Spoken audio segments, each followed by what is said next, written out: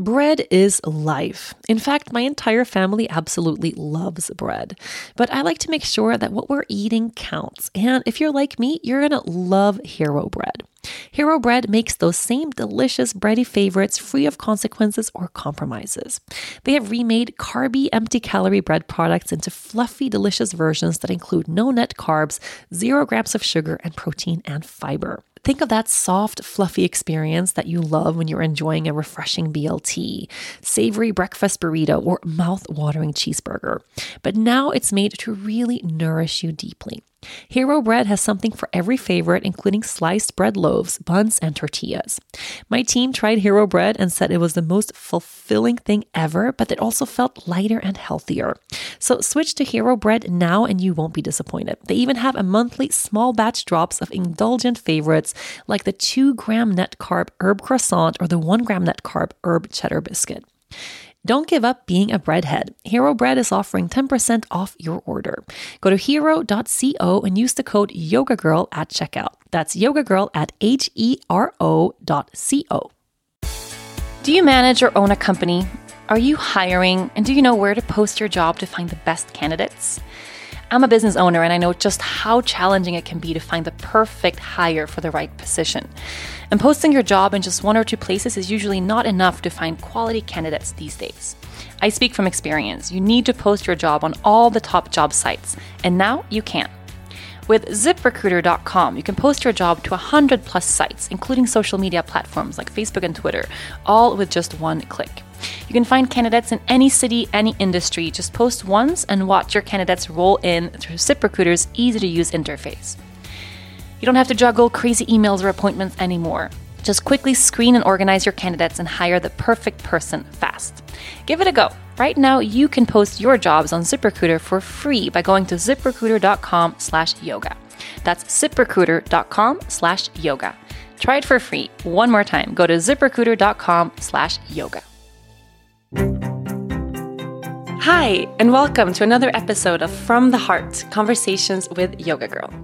Today, I have a super duper mega special guest on the show. Someone who you know well, but who's been a little bit reluctant to come and record this podcast with me. I have Dennis, my husband and baby daddy. Welcome to the show, babes. Hello. No, I'm kidding. Can we start over? No, we can't start over. Okay. Hi. So, how does it feel to be on the podcast? I don't know. I'm a little nervous, to be honest. Mostly because you're bouncing the baby. She's about to cry any second. Well, we decided to keep this very real. We don't have a babysitter. Our only trusted babysitter is my mom, and she's not in Aruba. Mom, if you're listening, come back. Help. So I'm bouncing the baby right now. She looks like a chipmunk with her chubby cheeks. But let's go with the flow. If she cries, we'll roll with it. So you are the most requested guest on this show. Wow. How does that feel? I don't know. I guess it's an honor. We'll see. Why have you been so reluctant? Why are you reluctant to? But I don't understand what you mean with reluctant. In what way? Like you didn't want to come on the show. I'm a boring guy. Like, I don't know. I like your past guest that you had. So, like, I'm the average Joe. I don't know why people would want to listen to me, to be honest. But I think that's why. You know, you're the behind the scenes guy, and there's a little mystery around you because you don't like to be in the limelight, I guess. We asked the social media to ask us some questions, and they're just pouring in like hundreds and hundreds of questions. So, for everybody listening right now, so we are at Island Yoga in my office. I'm bouncing a baby who doesn't want to sleep. We're drinking coffee, and we're taking questions live from Instagram right now. So one of the most requested things, or one of the most asked questions that we got, is what is it like being married to Yoga Girl? I honestly don't know how to answer that. Normal, I guess. The same it would be not to be married to Yoga Girl. I don't know. I think we have a very normal life. I don't think we have a very I don't think our life is so much in the spotlight as everybody seems to think. I think we have a pretty good, solid private life as well. I mean, we do. I think that's what people mean when they ask that question, like, what is it like to be in the spotlight that way? What people maybe don't understand or don't see as much as we live on this tiny island where there are no people. And what's good about Aruba is people don't generally give a shit about anything. But I guess the question is when we're out and about, or if we're touring, or we're doing big classes, or these big public things, what's that like for you? Because you are a really private guy. Yeah, it's fun.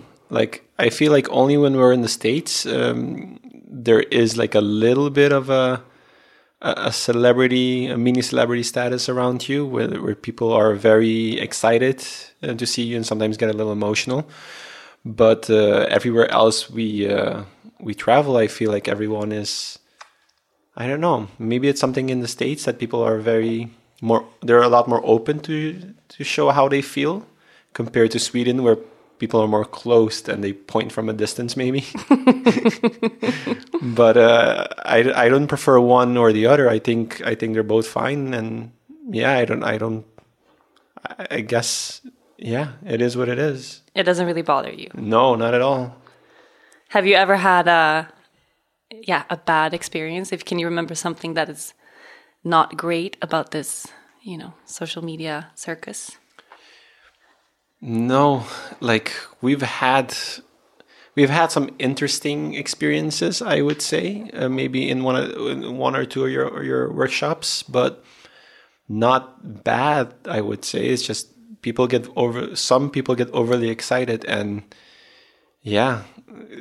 act a little different, I would say, diplomatically. A little crazy, I would say. I mean, what about something that comes to mind for me right away? What about people showing up at our house? Yeah, that was weird for me. Like, it didn't bother me as much as it bothered you. Like, you got scared, I guess. You felt a little unsafe because our gate didn't have a lock. And then the next day we got a house alarm. We got locks for the gates to bus people in, which in Aruba you actually never really need. But yeah, that was the only thing. That was maybe the only experience. Yeah, we have overwhelmingly positive vibes, I feel. I mean, that's... Hello, baby. Hi. She has her whole fist in her mouth right now. No, but I mean, that's why we opened Island Yoga. I feel that was kind of a way to give people space to come and visit us here in an open way versus showing up at our house, which really freaks me out. So if you're listening, the fun thing about me and Dennis is we're very similar in a lot of ways. I feel like we have huge things in common, but we're also super, super different as people. I mean, really different as people. Yeah. Like, I don't mind being the center of attention. I don't mind, being on stage, doing these big things, talking in public. Dennis really prefers to be the behind the scenes guy. But I guess that's why people are asking, like, what is it like, from Dennis's side? What does Dennis do? That's a question we get a lot. I ask myself that question all the time too. What do I do? What do you do? I have no clue.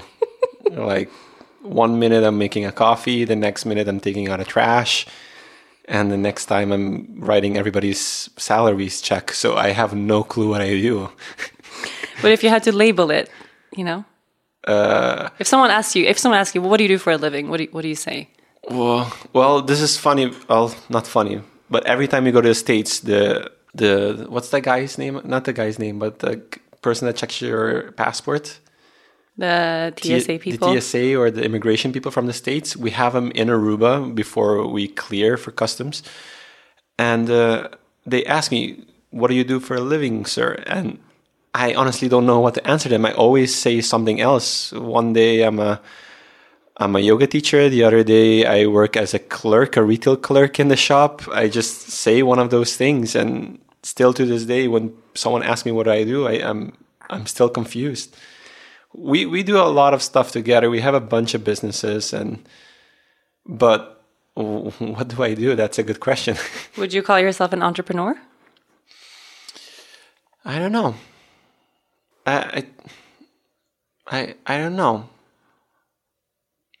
Do you feel I'm an entrepreneur? What do I do as an entrepreneur-esque? I mean, you run your own businesses. Yeah. We run our own businesses together. I mean, from the outsider's perspective, you are a yoga studio owner. Yeah. That's for sure. Yeah, I guess you could say that. You're a yoga studio owner. You're an entrepreneur. We have 4 businesses. How many companies? 5, I maybe? think 4 in Aruba. Yeah, I don't know. I mean, we have businesses that operate. We have 2 in the States, a couple in Aruba, One Sweden, in Sweden, one in in, Estonia. So, I mean, we have a lot of stuff going on. Our team of people, we're like at 30, 35 people. And technically, you're at the top of all of these people. So you're managing these big things. But on a day-to-day basis, like what did we do today? Okay, we've been bouncing a baby all day. You made coffee in the cafe. 2 coffees in the cafe. Yeah, wrote some checks, made sure that things were good behind the scenes. We have our whole team now a couple doors down in the office, planning our next upcoming retreat, which is big. So, I mean, a lot of stuff happens, but in the daily, what do we do? Yeah, I don't know. Like you said, a lot of stuff happened, but at the day, like we had this conversation, I think a few months ago when I was making my email signature to put a title in, and I asked everyone in the team to come up with a title for me, and no one could. Yeah. So you're So Dennis is the guy in the office that if anyone has an issue, like if any of the girls is emotional or sad, I feel like they come to you. I wouldn't say that. You're the most accessible person. Like you always have your office is open. Yeah, if people need something, they come to me. But a lot of times, I wouldn't say emotionally. Like I feel like you end up in conversations, especially with the girls on the team, when they're upset with something, but they're too nervous to bring it up to me. They come to you. I don't know. Yeah. You could say that. I would disagree. Well, let's go to some questions. So people are asking, okay, I before we had the baby, I shared a few Instagram posts about our story of how we met, like a couple of posts strung together. And then I got too pregnant and I didn't have the time or energy to finish. But people ask the story of how we met. And I wanted to share something really funny. When we got married 3 years ago, please let's not forget our wedding anniversary. We forgot our 7-year relationship anniversary. We forgot because we were so deep into baby. I really don't want to forget the wedding anniversary. But when we got married, we had this little booklet that shared little stories of every person that was at the wedding. It shared stories about, the schedule for the weekend and what we were doing, where we were and all that stuff, the menus and things. And then in the back, we had the love story told by Rachel. And then we had the love story told by Dennis. And the funny part is that those stories, they were kind of different. Yeah. Do you have it here? Because I can't remember what we wrote. I remember clearly. It went something like, my version is very romantic and very I knew the moment I saw him, he was special. And yours said something like, this super cute girl walked in the shop and she wasn't wearing a bra. Yeah, that's true. You weren't. The shirt was white too. And then what happened? Do you want to tell a short version of your story? Yeah, you were on vacation with your family, with your dad and your little sister Emily. You happened to walk into the store, and your dad is quite young. He's only 22, 23 years older than you. So in Aruba, when I was working at the surf shop, I was managing a surf shop back then, and we get a lot of older men coming with younger girls, and they're married, they have a family, and you tend to be respectful of that. So when Rachel came in, yeah, she is very beautiful. She came with her dad, but I was trying not to give her any attention. I was just trying to be respectful to the dad, which I thought was the husband, so I can make my sale. So bad. And they were there forever. And at the end of the sale, they maybe 30 minutes after, the dad introduced me to the daughter, kind of giving you away on a silver platter almost.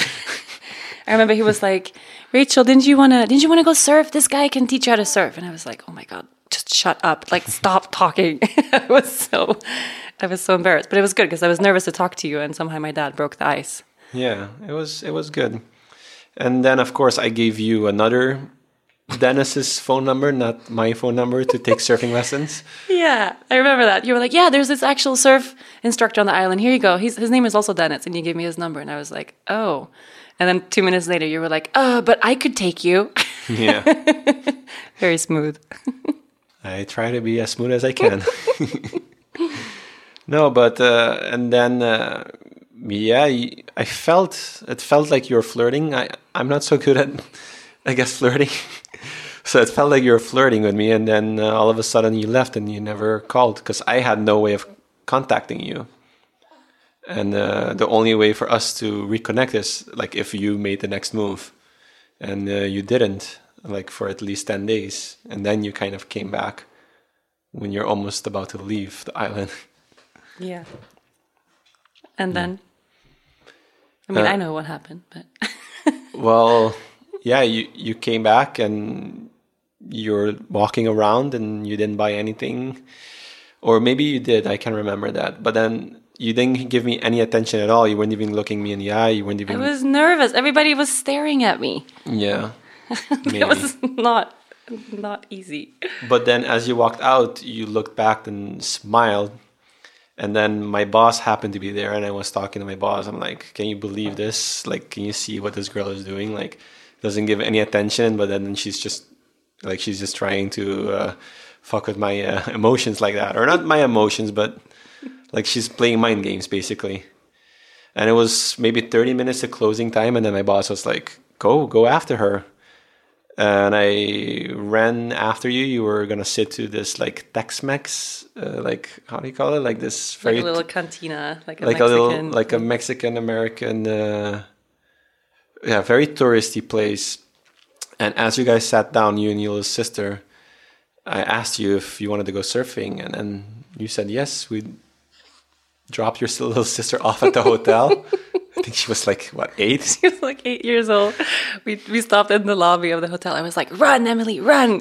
Go to the room. Super responsible. And then, yeah, there was good waves happening that normally doesn't happen at that spot, particular break. And I went surfing. You were just chilling on the beach, and then we went for a date. We went for Thai food. We went for Thai food. I remember you came out of the water and you were like, so you're hungry? You want to go eat? I was like, yeah, where should we go? And you were like, Wendy's?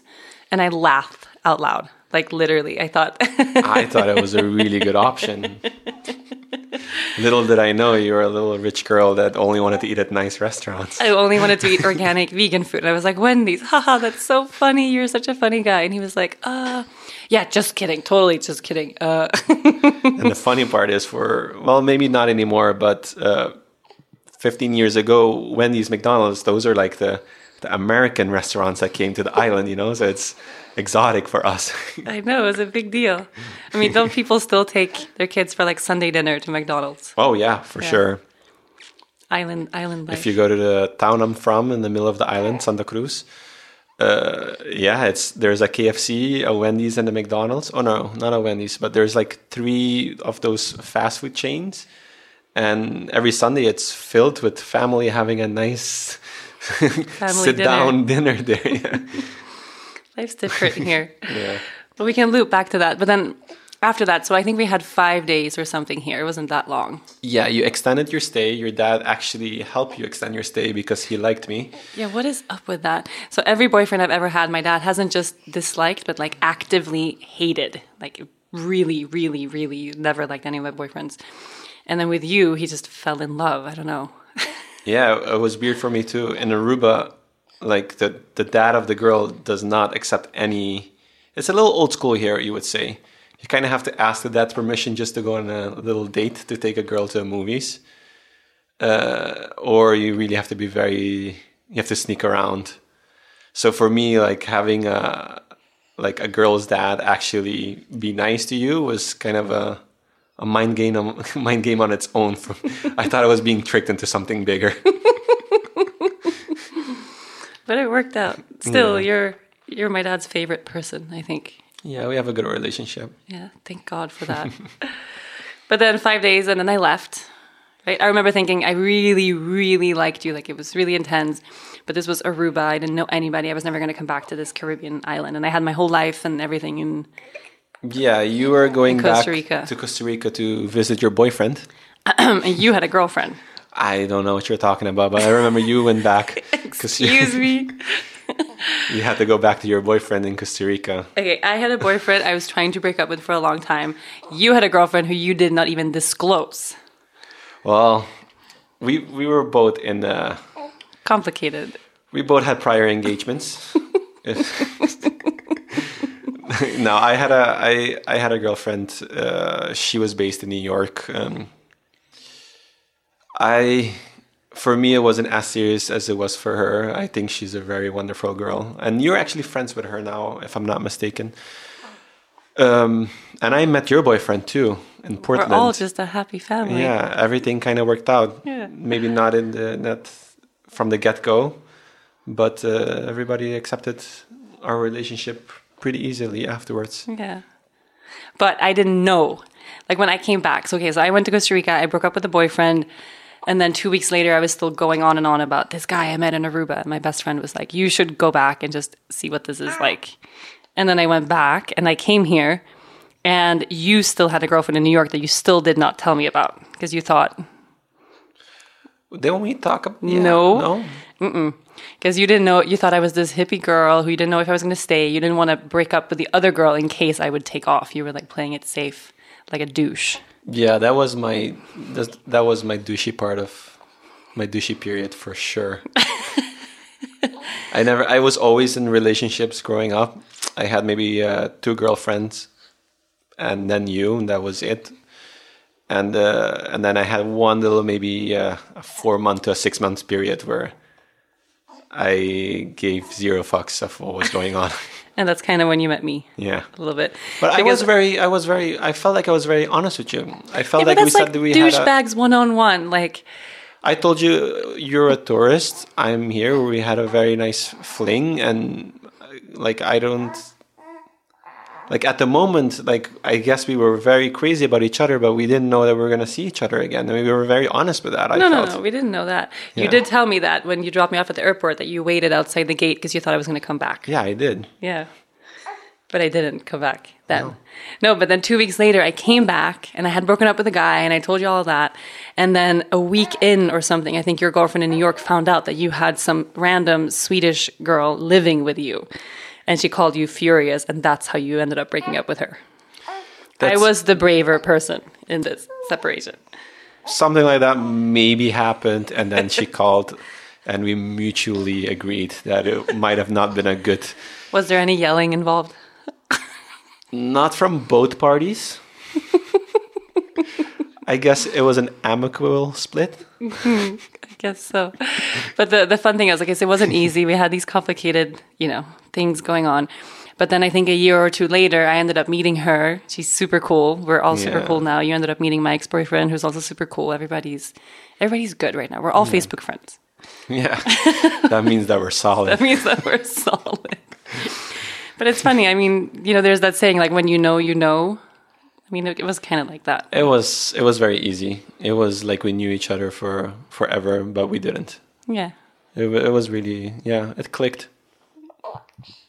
It clicked. It was very easy. And is it still very easy? Well, now I have to fight with you every day so I can go running for 30 minutes. That was a question we got through social media. So Dennis is training for Ironman right now. And 2 guys asked, how in the world do you train for Ironman when you have a tiny little baby at home and a very demanding wife? You are listening to From the Heart, Conversations with Yoga Girl. The amount of photos I have would not fit in the largest library in the world, especially now since I became a mom. Are you like me? Do you have thousands of photos living on your phone, but not a single one in an actual picture frame on the wall? Now you can take your precious memories out of your phone and put them onto your wall with Framebridge.com. Framebridge is super easy to use. Just go to Framebridge.com, choose that perfect frame, or let the designers help you decide. Upload your photo from your computer or even directly from Instagram, and then place your order. That's it.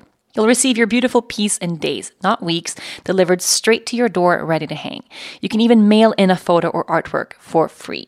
Framebridge.com is affordable with prices starting at just $39, and it's guaranteed free shipping on all orders.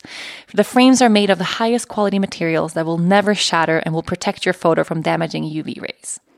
Our photos carry life's most beautiful and important moments. Bring your photos to life in your home in a whole new way. Go to framebridge.com and use my code YOGAGIRL for 15% off of your first order. That's framebridge.com with the promo code YOGAGIRL for 15% off your first order. Framebridge.com, promo code YOGAGIRL. Fast forward to the end of 2024. Think of your goals. What can you do right now to give yourself the best chance of succeeding? If you want to learn a new language, you absolutely should get Babbel. Babbel can help you start speaking a new language in just 3 weeks. So just imagine what you could do in a full year. Be a better you in 2024 with Babbel, the science-backed language learning app that actually works. Don't pay hundreds of dollars for private tutors or waste hours on apps that don't really help you speak the language. I have always loved learning languages. I speak 4 fluently. They're so interesting. And I've even noticed that sometimes the language you speak can influence pieces of your personality. Learning my husband's native language made us understand each other on a whole new level. Now, Babbel has gifted me my own account, and I can't wait to dive in. Babbel's quick 10-minute lessons are handcrafted by over 200 language experts to help you actually start speaking a new language. It's designed by real people for real conversations. And their advanced speech recognition is like having your own personal language coach to help you improve your pronunciation so you can get prepped and confident for real-world conversations. Just 15 hours with Babbel is equal to 1 university semester. Overall, they have more than 13,000 hours of learning content, and you can browse more than 20,000 courses offered every month. Here's a special limited time deal for our listeners. Right now, get 55% off your Babbel subscription, but only for our listeners at babbel.com/yoga. Get 55% off at babbel.com/yoga. Spelled BABBEL.com/yoga. Rules and restrictions may apply. Okay, we took a little break to to bring the baby outside. No, so how do you find time to train? Well, to begin with, I don't do the full Ironman training. Because when you're training for Ironman, you have to buy a plan, or you need a coach, or you need guidance. You don't just train. You don't just run a little bit and then do You just don't run and then go try to do a race. So for people that don't know, what is Ironman? Ironman is I guess back in the day in Hawaii, they call it the ultimate race. If you can finish the Ironman, if you can swim for 3.8 kilometers, almost 4 kilometers, and you can bike for 180 kilometers, and you can run a full marathon afterwards, you are the Ironman. You can. What's that in miles? That's a good question. I don't know, like a lot. 2.5 miles swimming, 120 biking, and a whole marathon. What is a whole marathon? A lot of miles. Yeah. So how long does it take to complete? Well, it all depends on how you are. They give you about 18 hours depending on the destination. They give you about 18 hours to finish the race. 18 hours to finish the race. If you're a pro, you're breaking the world record. You can do it under 9 hours. Normal people do it around 12 to 14 hours, I would say. What are you expecting for you? Because you're doing it in Sweden this year, in August. I'm doing it in Sweden. And because I don't have the freedom to train as much as an Ironman would have hoped, I'm just going literally to finish it. So I'm only going for the endurance. So I bought like the most basic training there is out there, like the Ironman for beginner, which is about 4 to 6 hours training a week. And for Ironman, that's very little. So basically, I thought it was supposed to be 20 hours a week or something like that. If you're going to set a good time, if you're going to set like a sub 10 hour time or a sub 11 hour time, it would be like that. So what you're saying is I'm lucky you're only training 6 hours a week? Well, we're both compromising a lot. It's not 6 hours a week, by the way. It is. Like your really long bike rides on Sundays are like 4 hours. Yeah, but I ride the bike for 3 hours. By the time I get back home, 5 hours passed. So I'm away from home for 6 to 5 hours. So you feel like I'm training for 6 to 5 hours. But In reality, I'm only on my bike for 3 hours maybe. But it's mostly in the weekend. I train a lot. In the week, it's half an hour here and there. But it's going, I mean, we've kind of made this deal. So the deal was, because you're training now, we have a tiny little baby. I said, I'm cool with this for as long as it works. So if we would end up in a place where the baby is just going crazy and I feel alone, going out of my mind, then ideally you wouldn't continue. But so far, it's going really well. Yeah, I think we have a fair thing going on. You get to do yoga every single day. I take care of the baby in the morning. And then at about sunset, I do my training for an hour. And then we're back home. We do our routine.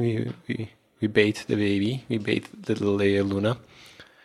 And yeah, I for me, it's working well. It's depending the state of mind you are in. Sometimes I feel you panic too quickly with the baby too.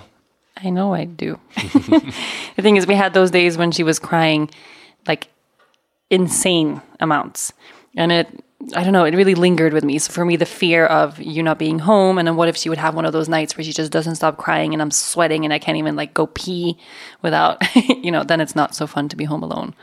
No, but she's not doing that anymore. She's only 8 weeks old as well. All my friends, most of my triathlon buddies, they're all dads already, and they all say like the first 3 months are the hardest. After 3 months, you have your routine. It doesn't get easier, but you have your routine. You understand better, and if the baby cries, you're not losing your mind. So I think we're doing pretty good, and the training just started. By the way, I'm not doing this. It literally just started in May. I gained 13 kilos since my last half Ironman. So basically, Dennis and I almost gained the exact same amount during pregnancy. Yep. Except you gained your weight in half the time that I gained mine. I don't know. I gained it from the end of October, you would say. Yeah, so and I got pregnant in May. So you got literally half of the pregnancy. Yeah. I gained 17 kilos. Dennis gained 13. Mine kind of went when I had the baby. I'm still hanging around the same. I think it's all muscle weight, to be honest. It's all muscle weight. It's your 8-pack. Yeah. But no, I'm even though I don't say it a lot, I am really excited that you're training. I'm really proud of you that you're doing that, and I'm going to be there at the finish line, hoping that you get to cross the finish line. Crawl over the Which finish line. I know that you will. But yeah, having a tiny baby, it's not a walk in the park. Like, I don't know. I feel like I asked you the other day, do you feel like we were equipped and, prepared for the birth? Yeah. And you said, hell yes, super prepared, but we were not prepared to have a baby. Yeah, I was not prepared to be a dad at all. I still feel that I'm not a dad, to be honest, even though I'm with Leia every single day, every morning. I feel like I have the morning shifts and you have like the evening shifts. Mm-hmm. And we have a really good thing going on, but it feels surreal. I don't feel like I'm a father. Like, yeah, I can hear her cry actually. I can hear her cry right now in the cafe. My heart goes like, oh shit, should we pause the podcast? Okay, let's give it more than 10 seconds. No, but I mean, it's a different thing. I feel that's what they say, right? So women you become a mother when you get pregnant because you're carrying the baby for that long. And then man becomes a dad once the baby's here. Yeah. But also she's so attached to me in a way that's because of the boobs and because of her. And in the evenings, you could just sit down and have her in your arms and she'll be totally fine. And I can't do that. Like, if I have her, I have to bounce her around. I have to walk. I really have to work for her. She makes you work. She makes me work to be happy. In the yoga classes as well, when you're taking yoga and I'm in the cafe with little Leia, I really have to work for it. But I really feel though when you're not there and someone else, like one of our staffs, try to play with her, she wants to be with me. Like, she cries when she's with someone she doesn't know, and then as soon as she's in my arms, she's like quiet again. So I think she knows who we are. Like, I think she's old enough to know who we are. But if we're both in the same room, then there's no competition. No, I know that. But it's getting easier and easier. Yeah. Yeah. And it's also part of sometimes I feel like my panic makes everything way worse. And you're so chill and so calm and steady and So that's really, really helpful. Yeah, baby girl needs to just cry it out. No, we are not crying anything out. But for instance, this morning I went to take her passport pictures because we're traveling to Sweden in 3 weeks, and it takes 2 weeks to get your passport done in Aruba, so we're to get it done this week.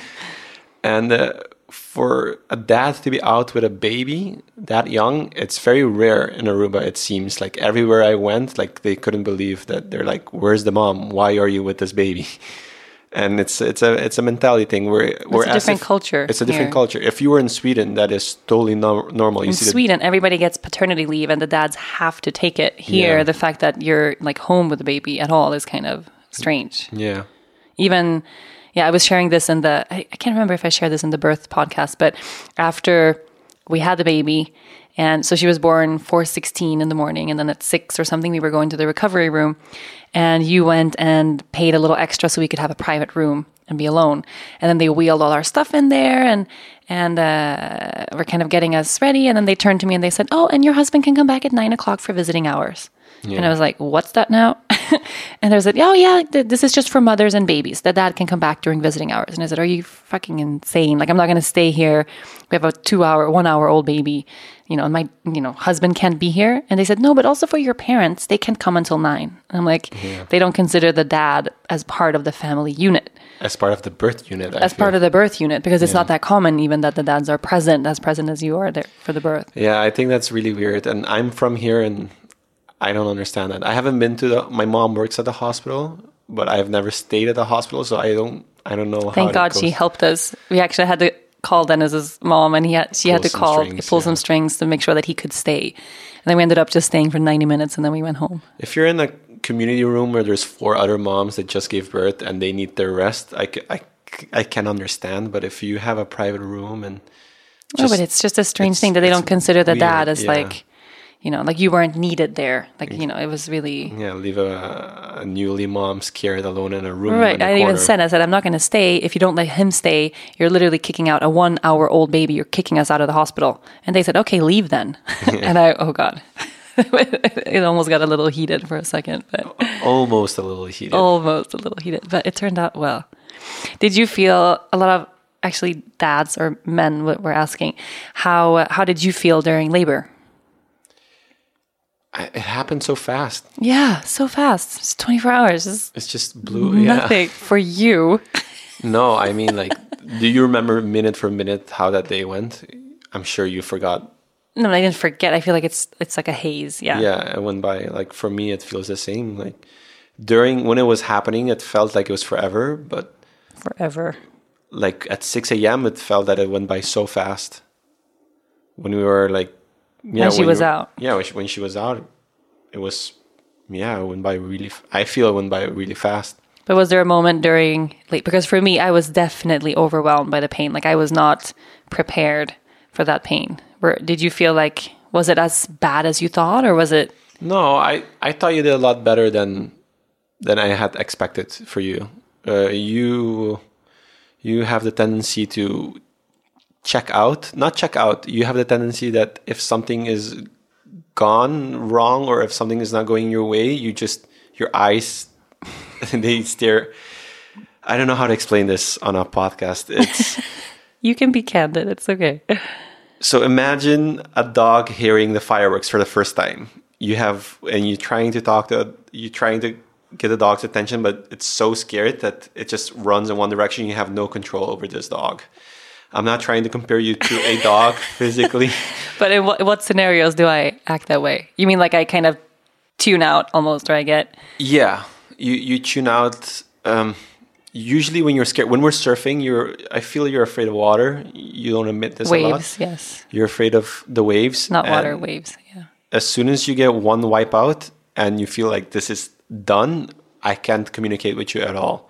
I can, like, you're there, but you're not. So every word I tell you, you don't hear me at all. You're just looking to go to shore. It's kind of like when you pop a champagne and Ringo is in the room.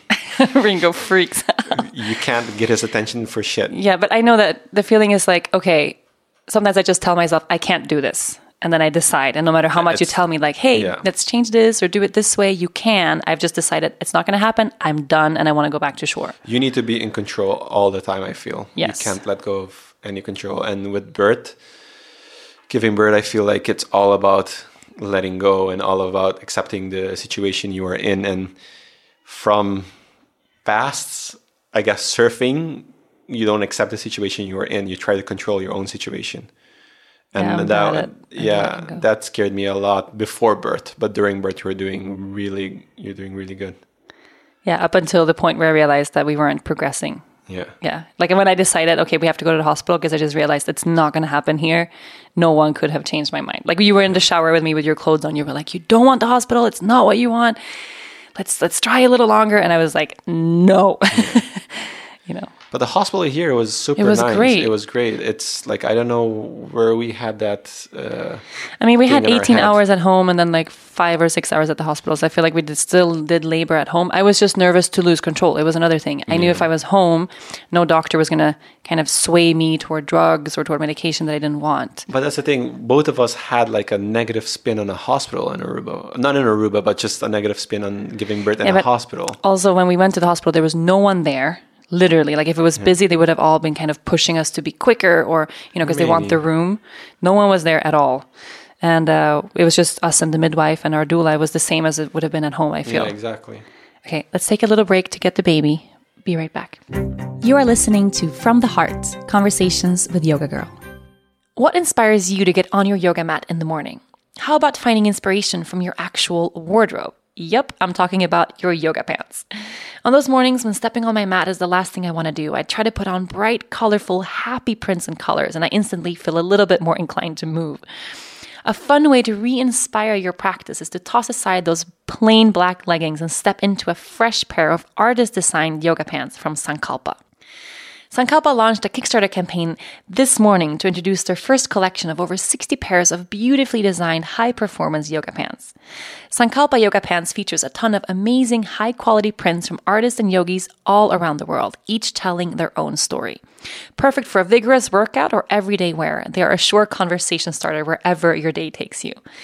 Made from the highest quality microfiber yarn, it's breathable, quick dry, and super comfy. Each pair is printed, cut, and sewn in Southern California. Plus, a different artist creates each design, and your purchase directly supports the artist behind the print.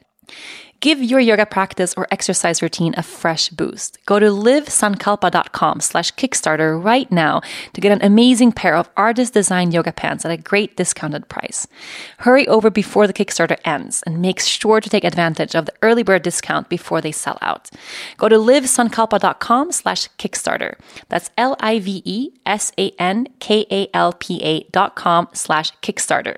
KICKSTARTER. livesankalpa.com/Kickstarter. Okay. We have the baby back in the room. Baby's eating. Podcasting with a baby is as hard as it sounds. It's not a walk in the park at all. What is the most challenging thing about being a dad? Yeah, I don't know. That's one of those questions that you put me on the spot, and I don't know how to answer it. Okay, turn it around. What's the best part? The best part? That's an equally difficult question. I guess I really like dressing her up.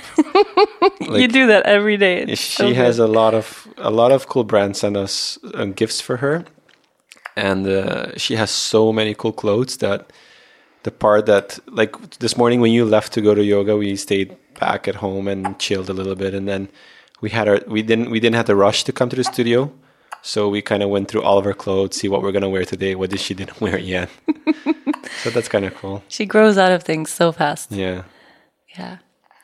But what about between you and me? It's, I guess that the difficult part would be when we are tired, then it's the same time when we are tired that Leia gets fuzzy. Like her fuzzy hours are when we are like done with the day. We need to like drink wine and watch Netflix. Yeah, we need to drink wine and watch Netflix, or just throw yourself on the couch for a little bit. and we can't. I don't know. That's, I guess, or dinners. We don't get to have dinners together anymore. We have to take turns in dinners. Yeah, taking turns eating. Yeah. Those things we really took for granted before, like because for us, so we've been married for 3 years. We've been together for over 7. And we work together. We run all these businesses together. We spend every day, morning, noon, night, 24 hours a day together. We're 24 hours together. And I guess the only time when we're not together is like when you are taking yoga or I'm training for the Ironman, which means it's very healthy for us to do these things. So you should be training a little more, is what you're trying to say. 20 hours, they say. But I mean, we do all this together. We travel together, and we have a baby who's very hungry. Yeah, what is it like? People ask that a lot because I feel it's not always easy. Or from the outside, I guess people assume it's super hard. You know, how do we find that? We used to be really, really, really good, I think, at finding the difference between, okay, we're at work, this is work mode, and then we would come home and we would have go take the dogs for a walk, and that would kind of be our line between work and home. Yeah. So we would walk the dogs on the North Shore, vent about like, oh, what was annoying that day, or stuff we need to remember, or kind of get the work out, and then we'd come home, and then we're home. Yeah. So I feel like we used to be super good at that. And then we'd have these, dinner together every night, or drink wine, or watch a movie, or go out to eat, or, and we really took, at least I took that for granted, because now we have the baby, and that's when she's fuzzy. So I'm eating, and I'm eating as fast as I can. I'm like inhaling my food, and then you're bouncing the baby up and down, and then we switch. Yeah. So we don't get that closeness in the evenings anymore. Yeah, I think this is just something that we have to, it'll be another month maybe. Or maybe when Murmur is here, Grandma is here, she can take her for a night so we can go out for a romantic dinner again. But it's true, we haven't, well, maybe we're going to sound a little spoiled, but we haven't been on a nice dinner together for at least 9 weeks now. Yeah, but I think it's normal. Yeah. We just weren't anticipating it, I think. Yeah. But I mean, we still have our circumstances, I guess, compared to regular people. We don't really have a regular type situation. Like, one, we're sitting in my office right now, and my office is connected to the baby room, which has like a full-on changing station and a crib and a rocking chair. We have a baby room at our work. We're just connected to my office on the other side. Just connected to your office on the other side. Like, how spoiled is that? We have a restaurant where we work. We have this super amazing cafe with fresh juices and smoothies and salads. And, we get to eat healthy every day, just without effort. And we have a huge staff, a big team that supports us. We have family that loves to support and help. Like, not everybody has it this easy, I think. So when we complain, like, we had, tough nights, we probably have it easier than some other people. It's both. Yeah, we're super blessed. I'm not saying that we're not. We have it really easy with our work, the way we work. Most of the people in Aruba, like, the dad gets a day and a half off, and then they have to go straight back to work, and the mom gets 2 months off or something like that. Yeah, I think it used to be 6 weeks, now it's 12. Yeah, so that's okay, I guess. But in Sweden, you get like 580 days. Yeah. You're always going to be able to compare something better. That's not it. But 12 weeks, like, you were here at week 5, you were here working because you wanted to work. Right, I was You're missing work, yeah. So 12 week for someone, I guess that's kind of good. But most people in Aruba, they have both of their parents, or maybe they're a little older, or their parents a little older, where the grandparents, so the parents are retired, and they help take care of the baby.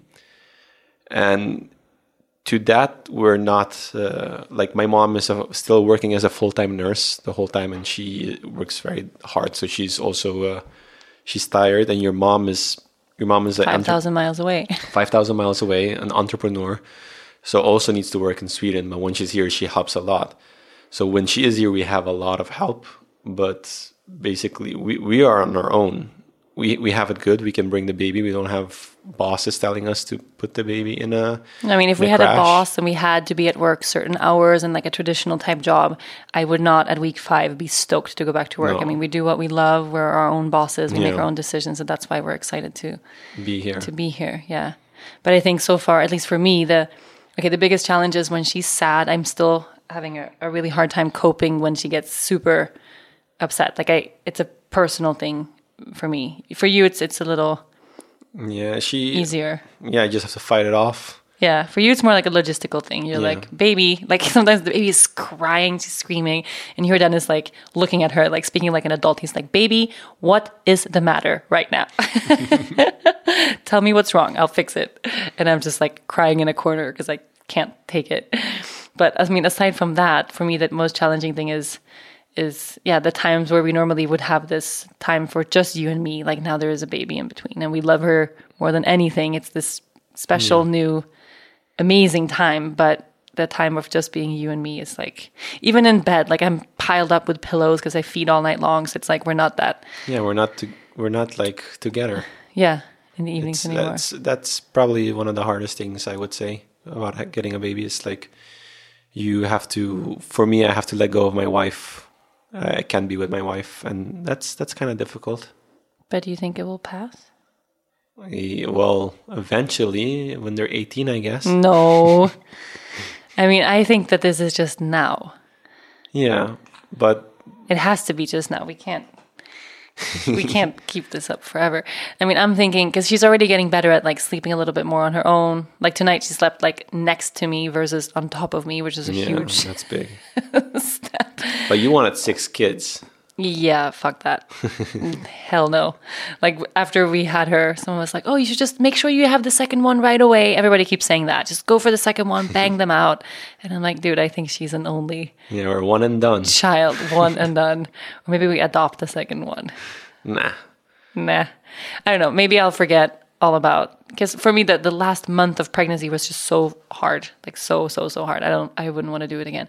But they say you forget, and then in a couple months maybe I'll be yearning for a baby boy. Who knows? Maybe. Who knows? Okay, so let's go back to some questions that we received through social media.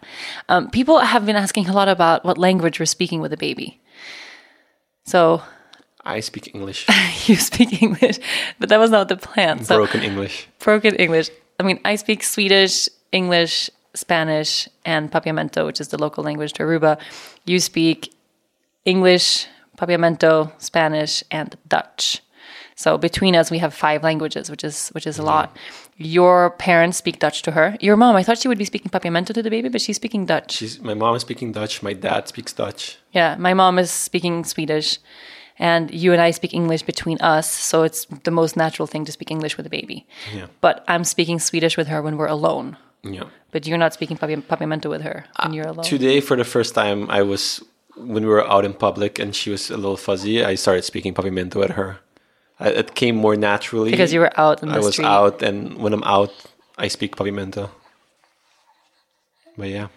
No, but I mean, they can learn all these languages so fast and easy when they're little. So it would be super cool. I would love for her to speak Papiamento, English, and Swedish at least. If she grows up here, if we stay living in Aruba, She will. Yeah, she's going to be speaking 4 languages. But I feel if we move to Sweden, we have to make an effort for her to speak Papiamento.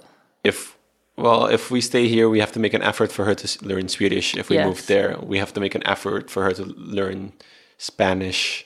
Papiamento and Dutch. Yeah. Shit. So many languages. So here you get what people don't know is that if you grow up in Aruba, you just get 4 languages. It's normal. Everyone here speaks 4 languages. Okay, here is another question. How do we deal with stress during travels? Very differently. I chose this question because, we deal with it very differently. My stress is mostly related to you and traveling with a dog. And I feel like your stress is related to everything else. Like you think everything is personal. Well, only when things go really wrong.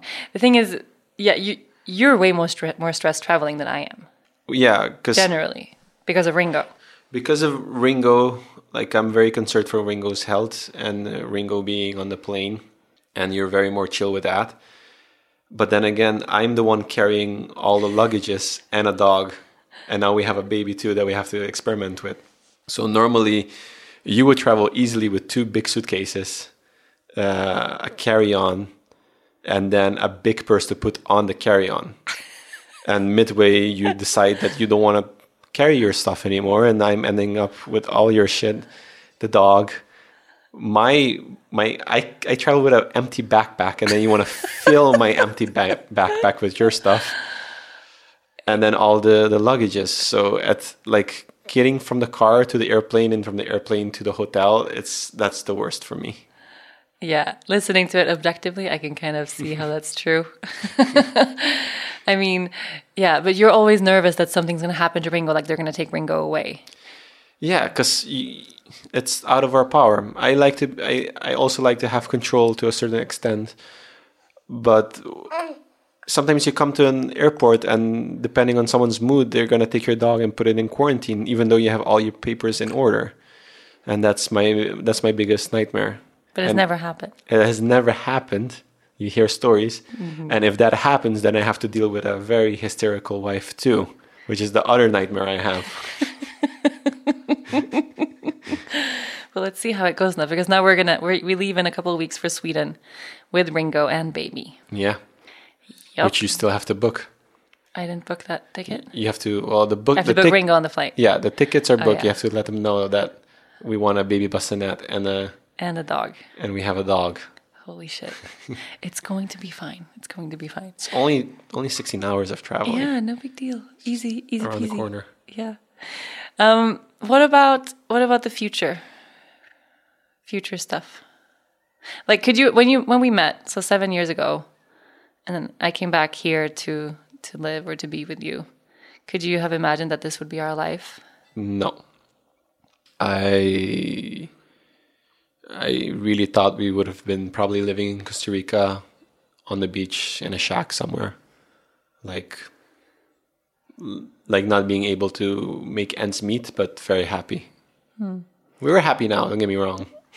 Yeah, I always say that's a big difference between you and me. Like for you, I feel like you could drop all of this in a second and just go live in a shack somewhere and just surf and drink coconuts and be happy. And I have a little more the idea of being an entrepreneur and like making this grow what we're building now, I'm more attached to it, I think, than what you are. Yeah. But that's the best part of you, I think. That's humbleness. my only yogi part, I guess. the art of practicing non-attachment. Non-attachment. You're really good at that. Yeah, but I mean, things really took this big turn. So people are wondering also a lot about you and yoga, because yoga was, of course, it was my thing in the beginning. And I tried to get you to do yoga forever, and you thought it was this kind of girly thing or like a hippie thing and not for you. And then you did find the practice, but not through me. Yeah. Do you want to share that? Because people ask a lot, like, I'm trying to get my boyfriend to do yoga. Like, he won't do it. How did you get Dennis to do yoga? And I did not get you to do yoga. It was not me. You convinced me to go to a class. Like, I've taken few of your classes. I didn't enjoy them at the time because I felt it was very female-oriented. Not because of you as a teacher, just yoga in general. And then you told me that there was this male teacher on the island, Brock Cahill. And he was doing his retreat here with a bunch of like normal people. What? When you say normal people, what do you mean? Non-hippies? Not like put their feet on the ground. They're not floating. So when we met, because I was living in Costa Rica, I spent a lot of time at this intentional community. So we went to Costa Rica, and all the friends that I had that you met were like super hippie. I mean, really on that end of the spectrum. Like, I don't know. I feel like almost fake hippie. I'm not calling your friends fake, but we met like a group of people that we gave. I remember we gave 3 guys a ride from the town to the jungle. And you asked them like, where are you from? And they're like, aren't we all from Earth? And then it's like, well, where are your biological parents from? Where were they born? They were also born in Earth. You know? And then when people don't like talk straight to you. And then like, the other guy was then- like, we're from Wisconsin. And Yeah. you were like, I'm like, thank you. So when you have people like that, I feel like they're not real. It's very fake. It's like they're not escaping. I don't know what they're trying to escape, but you can't have a normal conversation with them. And I was really mean to them, and you were very upset with me because I was. well, you were really harsh. Yeah. Yeah, of course. If they're gonna not talk straight to me, I'm not gonna talk straight to them back. Yeah. No. I mean, and I get that now. And I mean, it's one of my favorite parts of you. Like, you really see through bullshit. And there's a way in the spiritual community that you can kind of put on this hat of like, I'm a spiritual person and I'm more spiritual than you, you know, Like and, being vegan or vegetarian. Like, no, but I mean, it that comes- people that speak that Yeah. way, right? Where you are actually one of the most spiritual people that I know, but you're a no nonsense type of spiritual person. You would never consider yourself one. Yeah, ever I'm not. In a I million don't. years. I don't consider myself. No, an because it's just second nature to you. Like, your feet are on the ground. You don't have to try really hard. Yeah, I don't know. But it's you can be spiritual, but you don't have to make other people feel bad. You can be vegan. You don't have to make other people feel like be shameful vegan. We have a very close friend in Boulder, Waylon. He's the most vegan person I know, but he doesn't make you feel shit if you're not vegan. Right. No, I mean, No. and that's how Yeah. you make change too. Yeah. Yeah. You're not going to get someone to become vegetarian by shaming them for eating meat. You know, Exactly. you have to, no, for sure. No, but so the people that you met when we were in Costa Rica, they all did yoga. And so you had this idea that, oh, like, this is the type of person who does yoga. Like, they Yeah. don't resonate with me. And they stink too. Literally. They weren't like showers then at that time. I don't know. I feel like, you know, I was kind of a little hippie girl when we met. Like, I had dreads and was barefoot everywhere. Never wore a But bra. you were normal. I didn't smell. That's what you're saying. Well, you smell pretty good. But I meant, like, what is normal? That, you know, everybody's normal perception is different. But we could have we had normal conversations. Like, you do all your spiritual things, and I respected it. And you weren't trying to get me to try and do all the things you were doing. And we could have normal conversations. We can enjoy each other's company. But there was still something about the yoga part that because you took a few of my classes, and my classes were really mellow back then, and you didn't click. No, I just thought it was very female oriented. I thought it was very girly. And then you took Brock's class. I took Brock's class. He was a normal guy wearing board shorts, wearing a tank top, not talking about, I don't know, like, I know, it's just a normal. You should, if you're in LA and you're a little fit, you need to be fit to take his class. And you're a little fit, I suggest you take his class, and you can see for yourself what I mean with a normal guy. I have nothing against oming in class, or nothing against like talking about chakras or all the spiritual aspects of yoga. Like, I don't have nothing against it. I like it in class, but he was like a non-bullshit, just telling you what you need to do, and very charismatic, very happy to see you in class.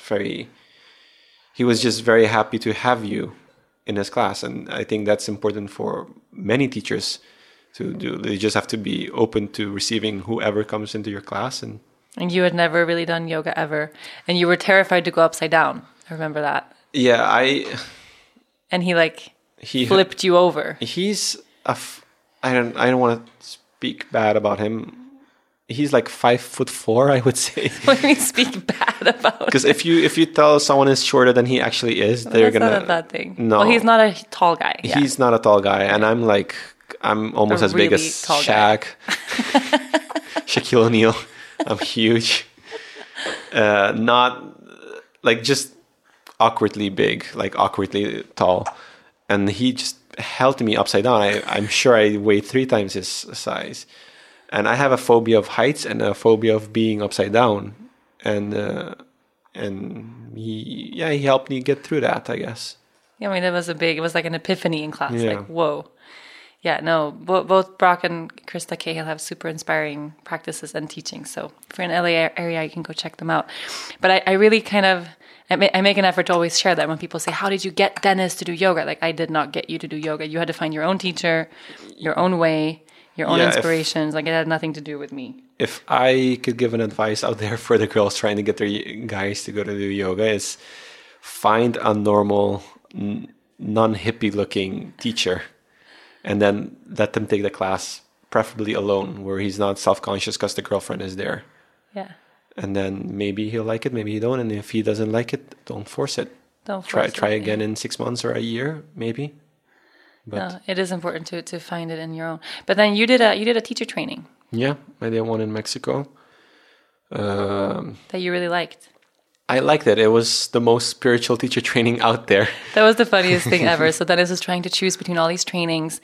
And I knew because he was practicing a lot, you were really into the physical part. Like we were doing like 6,000 navasanas a day. Like we were so into the body. So I knew like, okay, for a teacher training, you need something more. You need to learn about the philosophy. You need to learn about the energy. You need to learn about, the spiritual side of yoga, meditation that you were really shying away from. But I also didn't want to push you to one of those crazy ones. So I was recommending really like solid trainings. And you were like, no, that's too hippie. No, that's too like, woo-woo. We can't do that one. And then you chose one for yourself. And it's the hippiest training I have ever heard of in my entire life. It's a little commune in Mexico where it's generations, where the dad, the son, and I think now there's even a grandson, like they're all running this teacher training. But there was hours of meditation and satsang and sharing. Every day there's at least 2 hours of meditation and 2 hours of satsang and chanting, and it was everything I really hoped not to go to. But that's how the universe works. No? Yeah, it was nice. I really liked it. I would definitely recommend that training again. It's called the Yandara one with a Y. Yandara with a Y, if anybody's into it. Now we have our own teacher training at Island Yoga that we're announcing this week, finally. But anybody who is into going to Mexico or feels called for that training, it's called Yandara. But then you taught yoga, like a lot of yoga.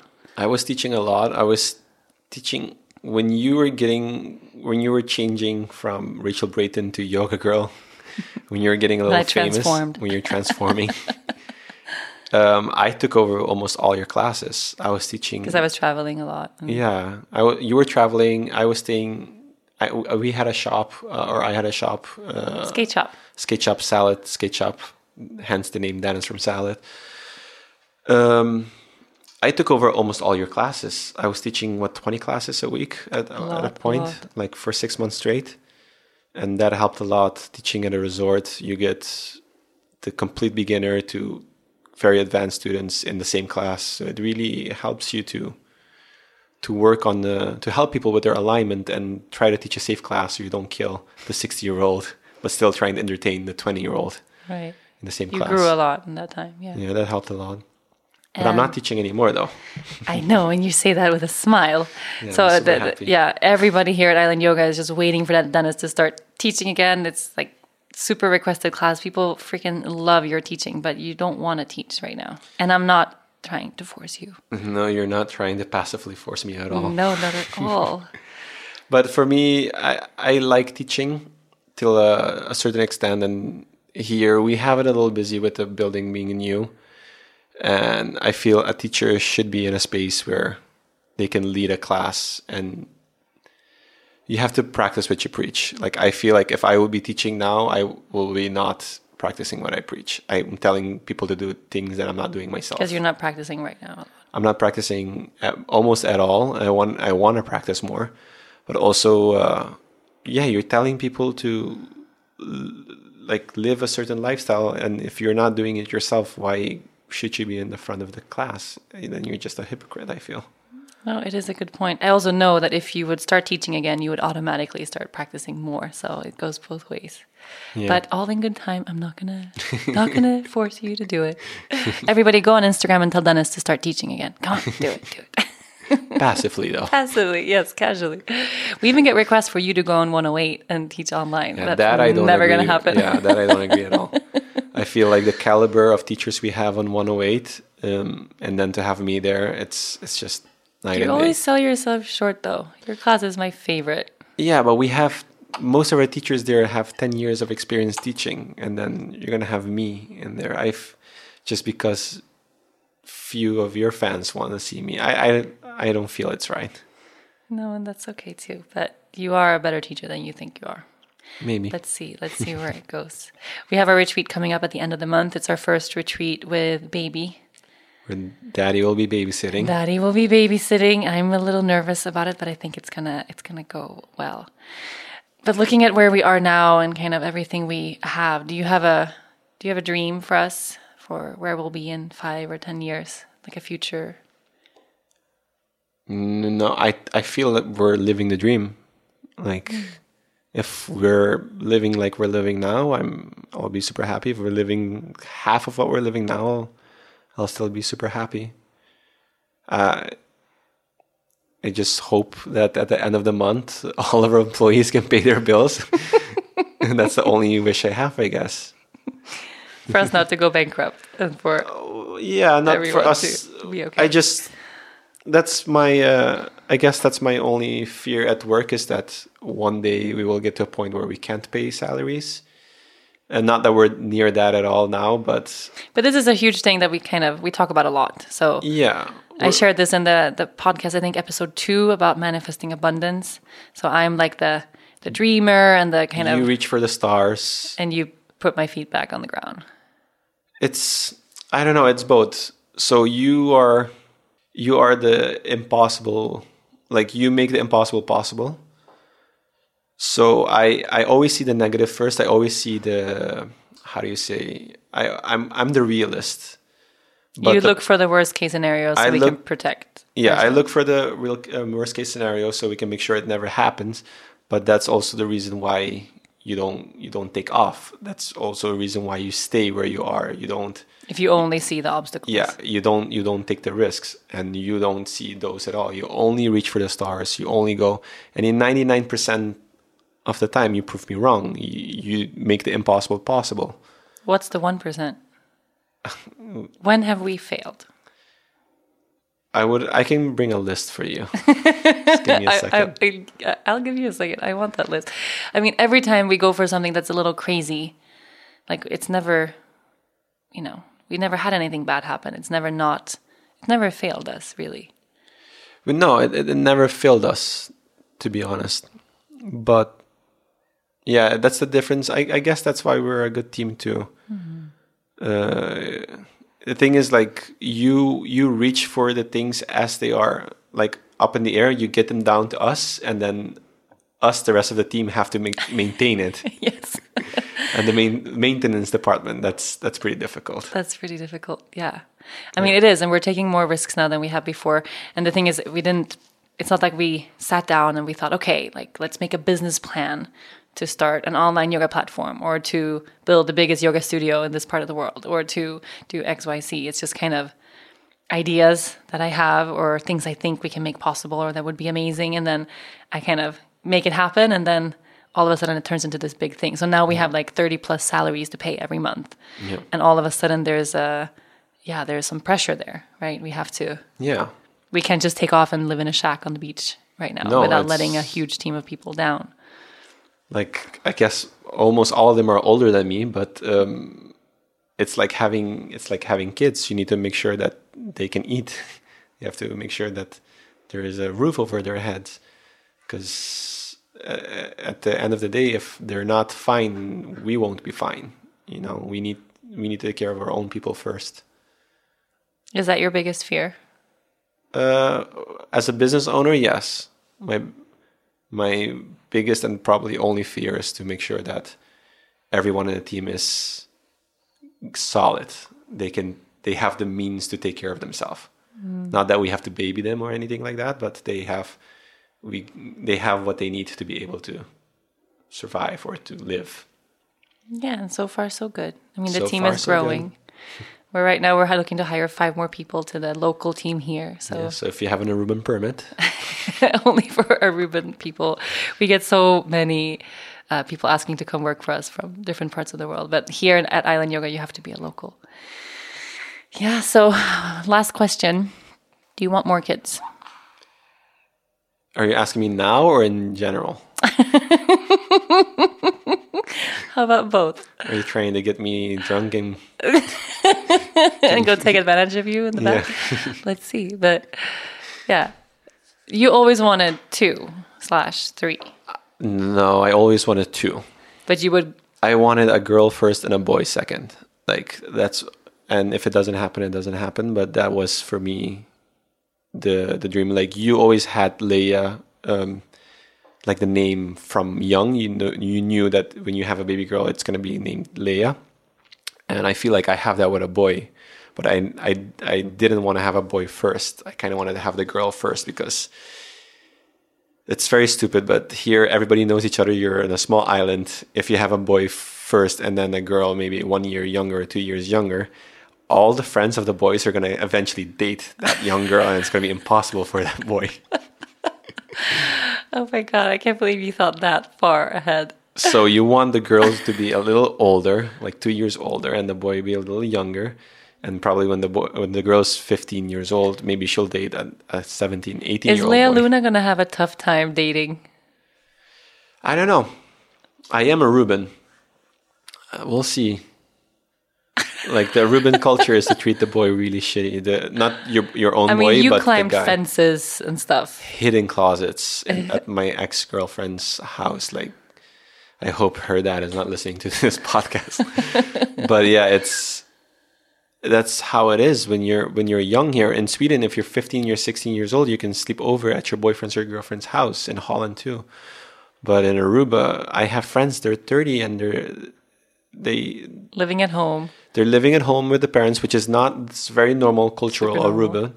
But they don't live with the boyfriend until they are married. They have to get married and then they move in together.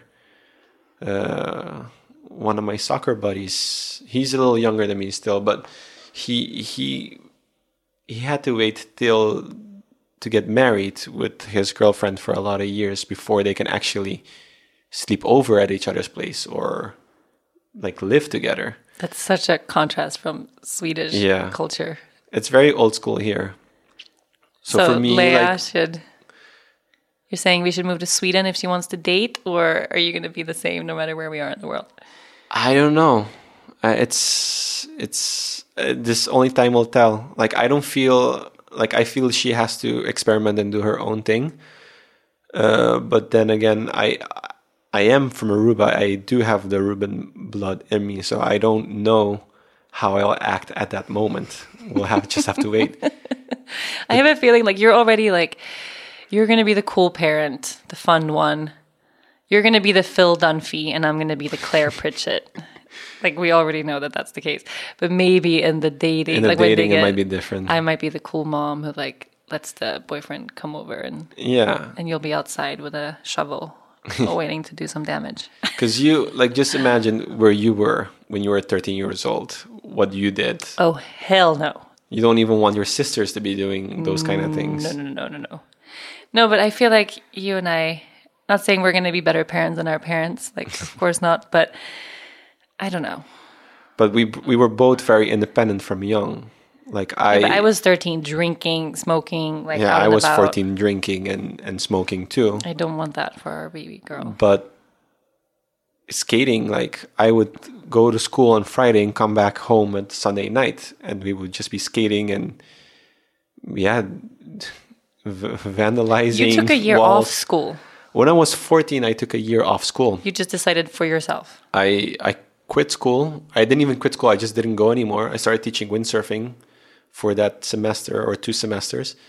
And then when I came back, all my grades had like gone down because if you don't officially quit school, you get like ones. I guess that's equal to an F. And then at the end of the year, you get your report card with everything fully down. So we have the Dutch system that if you're going to a high school and you don't have your type of grade, they just send you to the worst school there is. So they had to kick me out of that school and go to like a very low educational high school. And I had to work my way back up. It cost me 3 years of my life to just get back to the same level. But yeah, Do you regret that? Not at all. Would you let Leia do that if she was 14 and she said, "Hey, I don't want to go to school anymore"? I mean, now you have to go to school. Yeah, now Isn't there a law? There's a law. They're obligated to go to school. But when you were little, I was there wasn't. 14, no, there wasn't. But if there was no law and she said when she was 14, hey, I don't want to go to school, I want to teach windsurfing. I want to teach yoga for a year. Probably not. Maybe. I don't know. Like, we are both, I think from all our staff, I think we're the least educated people On our team, on our team, yeah. So neither you, I mean, you did college. I did college. I didn't do college. You didn't do college. Hell no. No, but I mean, I don't know. I like to think we're going to be free-spirited parents, but I kind of know I won't be. I mean, I don't know. I feel like I like will be, but not. My mom at the time, she was in a place. My sister was 3 years old at that time. So she had it tough. So she was like, do whatever you want to do. Don't bother me. And I was already, since 6 years old, I was already like pretty independent in the sense of like, I didn't want to go to the, like here when my mom was single at the time, and you drop your kids off to a preschool or to like a crash, they call it here, like kindergarten where they take care of you even when you're older, and you go like to an after school family, so they take care of you while your mom is still working. And I didn't want to be there, so I was running away from there. So from 6 years old already, I was always alone at home, like in my street. It was super safe, playing at the neighbor's house, going up and down. So I was always being able to go from place to place without my mom's help. So when I was 14, I guess my mom, to a certain extent, got used to that, to not really having to take care of me, not having to worry that I won't get back home or pick me up somewhere. I always made my way back home.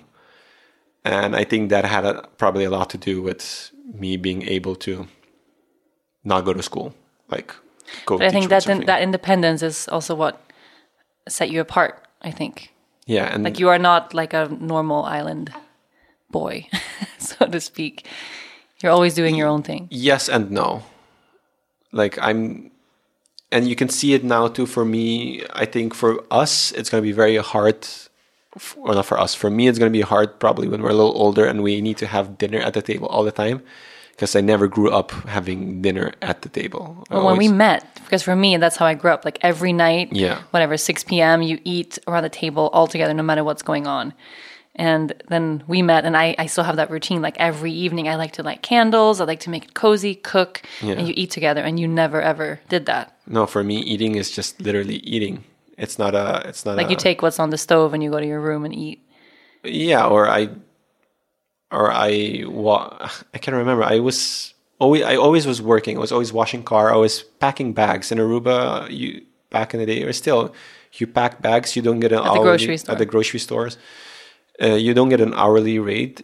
You just get the tips from the people you pack their bags for. And when you go to the car, they give you $1. And I was always working a little bit here, working a little bit there, and sometimes my mom cooked, sometimes she didn't cook, or I didn't want her meal. So I was like providing for me to go to the Chinese restaurant. And for $4, you can get a big dinner. And that's basically how I grew up. Always eating when I need to eat. And that's it. It wasn't really like a leisure thing. It wasn't like now going out to dinner. It's a social thing. It's like an enjoyable thing. It wasn't like that at all. It was just I needed to eat. And you still, because you really enjoy that now, that part of our life. Yeah. Like that's the best. You're the connoisseur. Like you love the good wines. You love the good food. You're such a little brat. But I mean, still, like if I am away for whatever reason, which never happens, but if it does, like you go rarely. Back, you regress and you start eating cup noodle soup. I wouldn't say it's regressing. I think I get nostalgic. Like the one time that we're not together per year, maybe in 2 years we're not together, I go back to eating hot dogs and cup noodle soup and the cheapest and the dirtiest Chinese that makes you like sick food. You know, the really cheap one. I go back for that for a week. I feel awful, but it's like taking me back home. We were just watching this movie a few days ago, and it's true. The line of the movie said that food is memory, and depending how you grew up, that's it's very true. I love you. Ditto. Thank you for for coming on the show, babes. You're welcome. I think we did very well. Baby's sleeping now. Yeah? Yes. Thank you for tuning in. I have a feeling we might do this again. Would you be okay with that? Yeah, I don't mind. It's the baby shark. Shark baby. If she sleeps, it's easier. Yeah, right now she's sleeping. But thank you for coming on the show, and thank you for being on this wild ride with me. Thanks for having me. Big thanks to my guest and beautiful husband, Dennis. If you enjoyed this episode, be sure to listen in and subscribe to other great episodes of From the Heart Conversations with Yoga Girl. You can find these on rachelbraithen.com, on Apple Podcasts, on Google Play, or anywhere you normally get your podcasts. Don't forget to leave a review while you're there. Thank you to the folks at Digital Media for their production work, and of course, a huge thank you to my sponsors, ZipRecruiter, Sankalpa, and Framebridge. Please support them the way they support this podcast. I'll see you next week.